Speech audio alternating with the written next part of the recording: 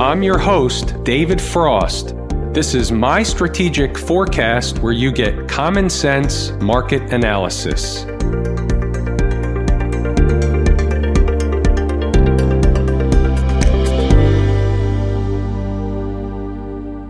Today is Monday, July 13, 2020. We're looking at a daily chart of the SPY or SPDR, which is the proxy for the S&P 500. We got a lot of stuff on the docket today. We have a reversal on our hands, so we're going to discuss that. We're going to discuss what jumps off the daily chart at us. We're also going to discuss the downside. We're going to discuss supports. We're going to discuss a possible rope-a-dope. We'll talk other markets. We'll continue, and I emphasize the word continue, to talk divergences. And guess what? We're going to learn some stuff along the way. That is my commitment to you. We'll have some fun with stocks on the move. You'll know more when we get there. Let's focus on exactly what happened with the S&P on the daily chart. What's going on? Well, let's go back to the gap that we discussed many times, 319. They open above the gap this morning. That in and of itself, under normal garden variety conditions, is bullish. The market did go higher before the afternoon meltdown, but they open above the gap, so you have to take it at face value. It's bullish. Here's a short-term chart. They open above the gap, and they do move higher. They make a bull flaggish kind of pattern, but guess what? They fall apart. They collapse. The pattern fails. We'll cover more of that as we go along. Couple of things right out of the chute. If they close the day above the gap at 319, that would have also been bullish. That leaves the ball in the bull's camp. But they didn't do that. So the reverse is also true. Getting to the gap, especially opening above the gap and closing below, is bearish. Opening above and closing below is really the biggest bearish part. Getting there and not closing above the first day isn't necessarily bearish in and of itself. Opening above and failing is bearish. So let's make sure we make the distinction. Is this a reversal candle? Well, in the sense of a true reversal candle, maybe not. You can make a case it is or it isn't. What it is a gap and crap. Doesn't really matter what you call it. Market finishes near the lows after a gap up. That's a reversal on its face. We have to be aware of the downside. Okay, where is the downside possibilities? Where could they be going? The first order of business is a gap that was left unattended to. They made an attempt to fill it. They missed. That would be the first objective from a common sense perspective on the way down. Now, it's at 310.52, and that's not enough in and of itself to say, hey, that's all the market's going to do on the downside. Go ahead and buy it. They'll probably rally off that spot. That in and of itself isn't it. You have to see what else is going on there. There's a couple of things going on there. Happens to be coinciding with currently where the 20-period moving average is. Is that important? It's something. It's not extremely important. The market has been back and forth through the 20-period moving average to the point where it's not as relevant as it would be if the market hasn't visited the 20-period moving average in quite some time. But it's something. It's a small piece to the puzzle. We'll throw it on the table. What else we got? We got the high of a breakdown candle. The high is 310.51, so that also is the same spot, so it's also on the table. It would be a puzzle piece, therefore we'll use it. Wouldn't 310 also coincide with another big fat round number? They were at one big fat round number up north today at 3,200. What about 3,100 in the S&P futures? Doesn't that coincide with around 310? And the answer is yes. It's below the gap, but it's close enough to 310 where we have to be aware of that spot. What's below that spot? How about another gap, 308.36? Now, here's the one you're really looking for. What happens on a hard sell if the market's going to blow through 310, 308 and change? Where's the spot that would shake everybody out, would think the market's collapsing, yet would be a safety net at what number? And when I say safety net, at minimum of intraday support. It's a give or take, and Inside the Numbers members will certainly have it refined down, but it's at 304. coincides with the convergence right below of the 50 period and the 200 period moving average. Think about this for a moment. Always look at both sides of the tape, both possibilities, meaning bullish and bearish. What happens if they're going to come down and make another higher low? Let's just say, for argument's sake, that this was it on the downside. They did come down here over the next several days, let's say. We don't know. This is a hypothetical scenario. But let's say they made a higher low. So you have a low, and this was an important low. Remember, this was quote-unquote last Monday's low. It's not last Monday anymore. It's the low from the 15th of June. Then they made a higher low. What would happen if they made a third higher low? That would be interesting. Don't get me wrong. They can also cut through it like a hot knife through butter. That's something that you have to see in real time during the day. You've got to see what the market does, how it gets there, how it reacts or doesn't react from an intraday and short-term candle perspective. That's exactly and precisely what Inside the Numbers is for. Speaking of which, let's take a look. So you wake up, the market's bullish. They've already filled the gap in the pre-market at 319. They did the thing in the futures, opening up Sunday night into Monday. So we're poised to open above the gap. So that's the thing of the morning. So let's move along. Let's see what's going on in the pre-market and then early thoughts commentary and then as the day gets underway. Remember, early in the day, it was bullish. So we've got bullish numbers on the board. We've got supports on the board. We know where the supports are. I'm going to continue scrolling up. Traders that are interested should pause the video, go back to the charts, see what the market did in and around that time or after the post was made, and see how good or not good this is. What you'll see in the morning session is we were focused on two numbers in particular. 319, that was the gap. They jumped over the gap, so it's an important number any way you want to look at it. What was support becomes resistance. What was resistance becomes support. That's the way the market works. The other number that was uber important was 320. Why was 320 important? Because it represents the big fat round number that coincides with ES 3200. It's psychological, but it's always important. Let's continue moving along. We did see some early weakness in the IWM and the transports. They picked up steam a little bit, but then they turned back down. They've been the canary in the coal mine. Remember the financials, they turned around Friday. They've been weak. They needed to have follow through today. We'll take a look at them later. The IWM had the lower high working. Remember that from the weekend video? We'll also take a look at that later as well. Here's one W hit to the penny. We'll take a look at stocks on the move after we're finished with the commentary. Meanwhile, we'll scroll up and you'll see the 19 or 319 was tested. They came up somewhat short. They went back up. Let's take a look at the chart. You know the thing. Everything to the right of the vertical is today's activity. Here's a 5-minute SPY chart. So they open above 319. They come to do a back test. They never quite get there. And then they take off to the upside. That's normal garden variety market behavior, which was exactly why 319 was cited as support. Below 319, and it opens the door to fill the gap. What happened later in the day? They got below. Remember, they came for a retest in the afternoon. They had a bounce off of it. Then they gave up the ghost, and then there's the gap. They don't even really stop at the gap. We'll get to all that later on. The main thing, and you'll see this in the notes for Inside the Numbers members, the main thing was closing the day below the gap was bearish. That's really all you needed to know. If you wanted to take advantage of that and you wanted to short the market under the gap, that's fine. Below the gap is bearish. Call it a recapture of the gap. Here's a picture of what we were looking at earlier in the day. Market was bullish,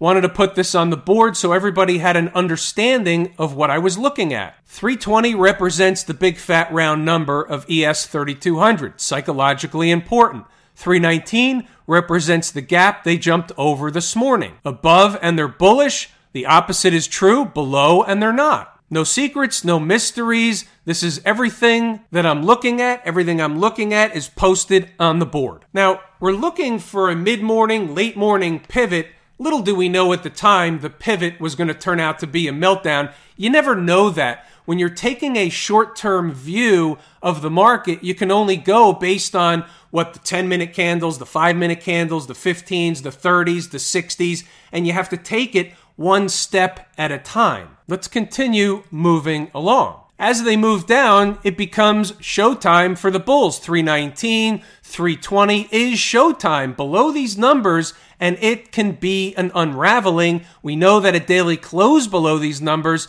is bearish, period. Said it a handful of times here. Let's finish out the notes for the day, and then we'll go down to stocks on the move. Should be getting up close here. We know the drill into the end of the day, anything goes. Once they got below 319, on the way back up, 319 would have been, if they did that, resistance. Stocks on the move, Monday morning, the market was gapping up. Things were rather quiet. There wasn't a lot of opportunity on the board. There weren't a lot of stocks moving in the pre-market. We had three possibilities on the board: W, WIN, and RDFN. So two hit their price objectives. Let's go take a look at those charts. Very straightforward. Wayfair was on the board bright and early. The two numbers, which are rather close together, identified in the pre-market activity, 214.10, 212.38. Those were on the board bright and early. What happened? Ultimately, the rest you can see for yourself. The market came in, or Wayfair came into those numbers. They had a reaction in the other direction. They went on their rocket ride. They were up $10 in a matter of no time. When the market unraveled, so did Wayfair, but nobody cares. If you're in this for a scalp trade or day trade, you're not letting this happen. You're taking profit along the way. That's what the traders are trained to do. You do that if you're treating this as a business. Here's a funny one with WIN. So as we're in an uptrend, you know, as your Inside the Numbers member, there aren't a lot of short trades for stocks on the move while we're in an uptrend. They're difficult trades. They're harder trades. When the trend is up, shorting a stock is not the easiest trade on the board, which is why we prefer to buy stocks into support that are getting whacked early in the morning. When the trend changes, different story. So I get a lot of flack each and every morning. How come there are no short trades on the board? Traders shouldn't care what's on the board. What they should care about are the opportunities on the board, the best opportunities on the board for the day. And the answer is always yes, as far as I'm concerned, from where I sit. So this morning, we have a short trade on the board in WIN, and I get one of those, hey, how come there's a short trade on the board? I thought when the trend is up, a rising tide lifts all boats, and we don't short stocks. The net is, you wouldn't believe some of the emails if you saw my inbox. You can't win for winning, no matter whether I put a short trade on or don't put a short trade on. I get hammered either way. It's kind of funny when you think about it. Meanwhile, same traders complaining about WIN before it even got into the price. Well, look what happened. It ran up to the price. You can see the two prices were rather close together. Ran to both of them, ran to the second one, reversed back down. If you followed the rules and painted by the numbers, it was a nice trade. Wake up Monday, 2 for 2. How do you like dem apples? We like dem apples. Those are Granny Smiths right there. All right, back to the S&P. I want to show you something interesting. We touched on this the other day. Let's do it again as a refresher. Weekly chart. Reversal candle, breakdown candle high, tested today, rejected. Another breakdown candle high, same general area, tested, rejected. Now, from an intraday perspective, you don't know when the rejection is going to occur until they start getting below and closing below certain prices. Nothing says they couldn't hang up there for a couple of days, a day, several hours. After all, this is a weekly chart. You don't know they're going to run up there and get rejected. You don't know they're going to run up there, try and get through, hang out for a few days, and then go down. You don't know until you know. What you do know is that under normal garden variety market conditions, the market is not going to just blow through these type of breakdown candle highs. That's why we talked about it the other day. Camp IWM. We had that lower high scenario working we talked about in the weekend video. We have a gap and crap today. By the way, little short hop that I wanted to bring back around because we looked at this a couple of times as well. Remember, closing above this breakdown candle high the other day on Friday was bullish at the end of the day. They gap up. So it was bullish. Now they fail. They're back below. Again, another recapture of even a different price. This is lower than the 319 price, but it's also yet more bearish. Wanted to bring that to your attention. Remember the other day we pointed out some divergences. So divergences don't normally or always take effect immediately. There's something of a canary in the coal mine. We watch for divergences. We watch because divergences are generally a tell that another market is going to catch up, or the divergence will clear up and the said divergent market will go back up to catch up with whatever was not diverging or going higher. In this case, the diverging market was the transports, was the IWM. Not every day, but we were diverging. We were canary in the coal mine-ish. So we have to be of note. The IWM looked different than the SPY. We talked about that the other day. Well, here we are finishing on the lows. Again, it's bearish. Unless it's a rope-a-dope on its face, the duck says it's bearish. Using the 80-20 rule, it's bearish. What about the folks down at the transportation department? Well, same routine. So what do we have here? We have a top. We have an attempted run or break out of that top, a failure, and then another one, and so far it's a failure. They didn't even get to the top, but they so far failed. We'll see. One day doesn't make a failure, but that's what's working in the transports. What's the other side to the coin? If I'm playing umpire, what's the ball and strike? They're above 3 out of the 4 moving averages until and unless they get below and close below daily and then first hourly below the 20-period moving average. It's okay. They're just running sideways, eating time off the clock to do what? Go back up to this gap or potentially higher into the 200-period moving average. That's what we discussed in the weekend video. So the other side to that is this is still intact. This is not broken down yet. There's nothing wrong with this. But if the market comes down and breaks this channel, breaks this flaggish pattern, then something else is developing. You have to look at both sides of the coin. What about the folks out in Silicon Valley? This was the market that was absolutely in melt-up mode. And what we said was they're melting up or they're bullish. It's in an uptrend. You don't know where the top is. We talked around 11,000 in the NASDAQ composite. 10,824 was the high today in the NASDAQ composite. How about your 11,000 in the NASDAQ futures? NASDAQ futures had a high of 11,058. That's a reversal. That had volume behind it. This is generally not the sign of a one-day wonder. Where's the last breakout area on the NASDAQ? Right around 248 as far as I'm concerned. It's debatable. You can use this gap over here, 250. It's a big fat round number. 248 is more into the breakout area. You have a 20-period moving average at 249. So it's pretty safe to say between 250 and 248, there should be garden variety market support in the Qs. What's the story with the financials? Pretty interesting when you look at it. They stayed above the moving averages today. They gapped above, they stayed above, they didn't really go down, they finished up a nickel. Is that a canary in the coal mine telling us that the sell-off today was a one-trick wonder? Was it shenanigans? Was it a rope-a-dope? Or will the XLF follow suit to the downside later in the week? Well, consider this for a second. It looks like an anomaly. However, you have the bank earnings happening this week. So maybe the bank earnings lift the market back up, JP Morgan, Bank of America, Wells Fargo, and others. Or maybe the market or the XLF is waiting for the bank earnings. Maybe the market won't like the bank earnings and send them down following the rest of the market, and then it becomes a downward spiral. What am I saying?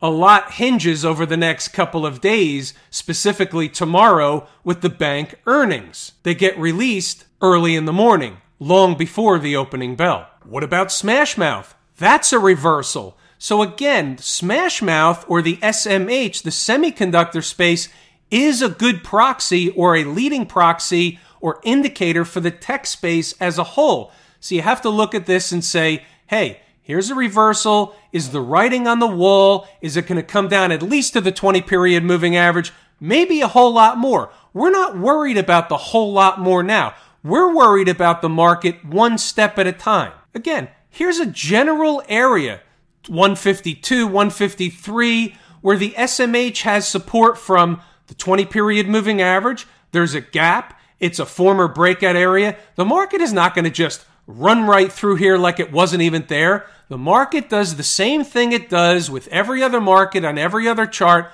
over and over and over again. It does it using the 80-20 rule the majority of the time. There will be outliers. The market will do crazy stuff. But if you just take what the market does under normal garden variety market conditions, then that's where support should be. 152, 153, maybe slightly below, maybe slightly above, but in that general zone. Have I told you how much I appreciate each and every one of you, and that without you, these videos are in no way possible? That is true and accurate information. We're going to pull the ripcord here today. I'm David Frost, My Strategic Forecast. Thanks for tuning in for another episode of Common Sense Market Analysis.